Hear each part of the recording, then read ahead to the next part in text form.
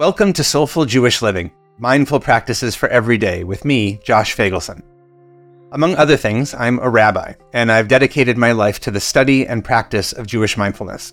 And in this show, I'll be our guide to help you and me and all of us develop some tools we can use to slow down this fast-moving, anxiety-producing world we live in. Our hope is that each episode will help you pause, take a breath, reflect, and slow down a little bit. And if we're doing it right, you'll walk away with some simple practices to help you develop a little more awareness, a little greater calm, and maybe a little deeper connection to the amazing tradition we call Jewish life. I'm grateful you're here, and I hope you benefit from our time together.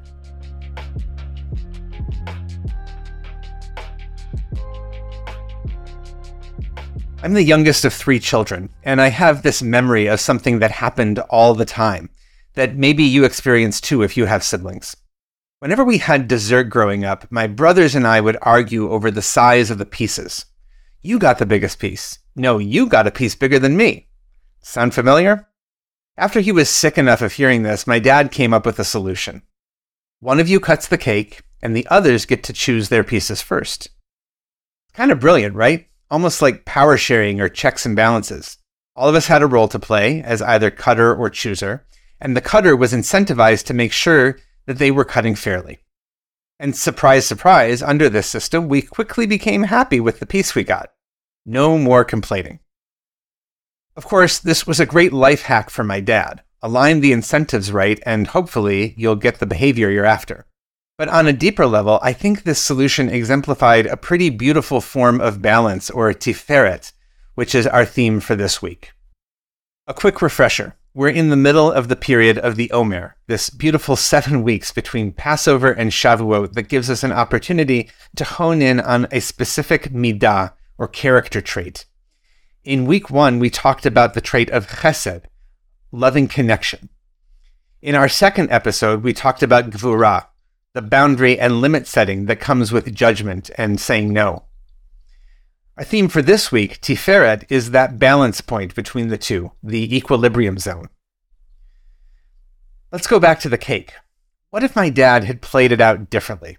What if he said, "Guys, stop whining, it's enough already"?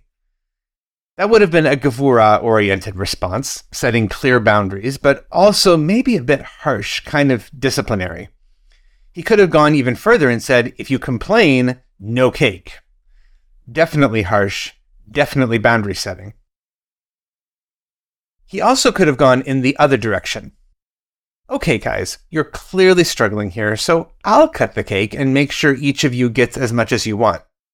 No limits, just a loving, cake-dispensing response. That would have aligned with the virtue of chesed, letting the loving connection flow. But neither of those options were right for the moment. The chesed approach, unlimited cake, would certainly have conveyed his love for us. But A, it wasn't really practical, we still would have argued, and B, it wasn't going to help us accept the inevitable limits that come with life. It would have spoiled us. So he didn't go that route.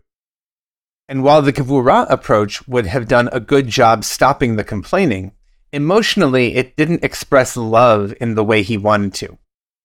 The "thems that complain don't get dessert" approach is a little too tough love.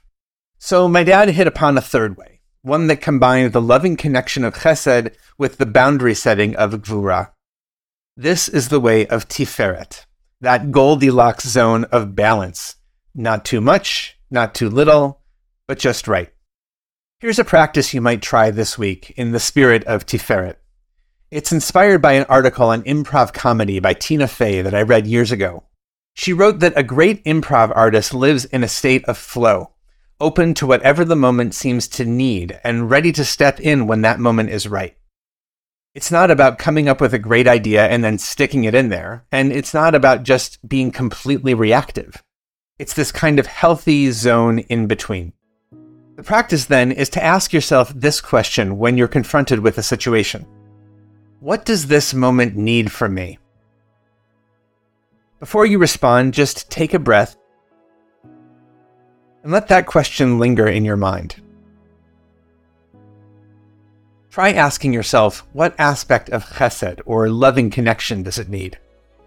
What aspect of Gvura, or wise boundary setting? What can I uniquely contribute to the moment? Imagine, for instance, your boss comes to you with something urgent. I need this done ASAP. But you already have 3 other things that are top priority and need to get done immediately.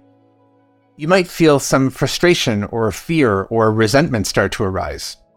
What are you supposed to do? A chesed approach might be simply to say yes. You'll figure out a way to get it done. You'll work extra hours, you'll call in reinforcements, you'll figure out something.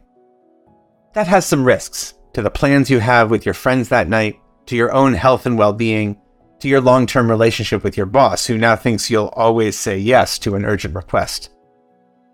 A Gvura approach might be to say no.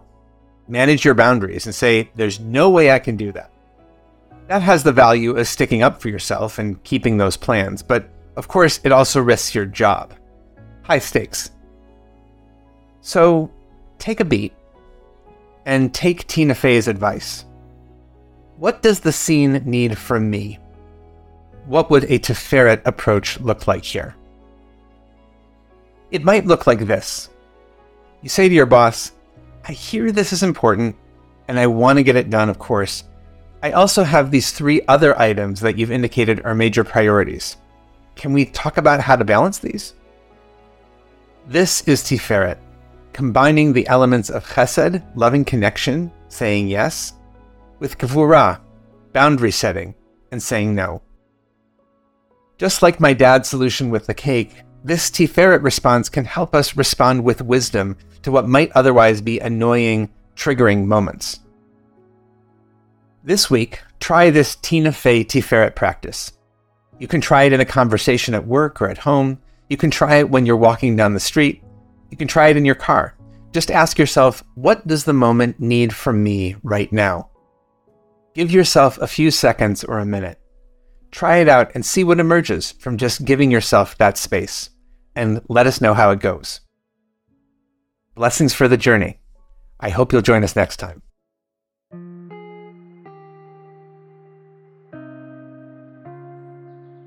Thank you for joining us for Soulful Jewish Living, Mindful Practices for Every Day, a production of Unpacked, a division of Open Door Media, and the Institute for Jewish Spirituality.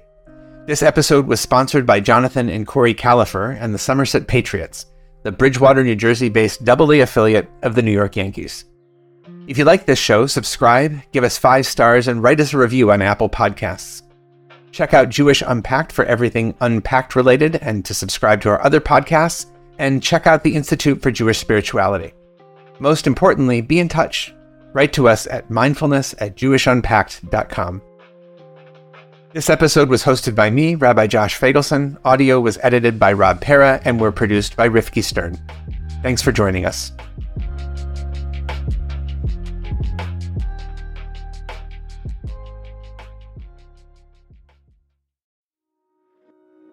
Hi, everyone. I want to let you know about a wonderful new opportunity for folks in their 20s and 30s. It's called Shedet, and it's our new live weekly 30-minute Jewish mindfulness meditation set on Monday nights, hosted by Rebecca Schisler.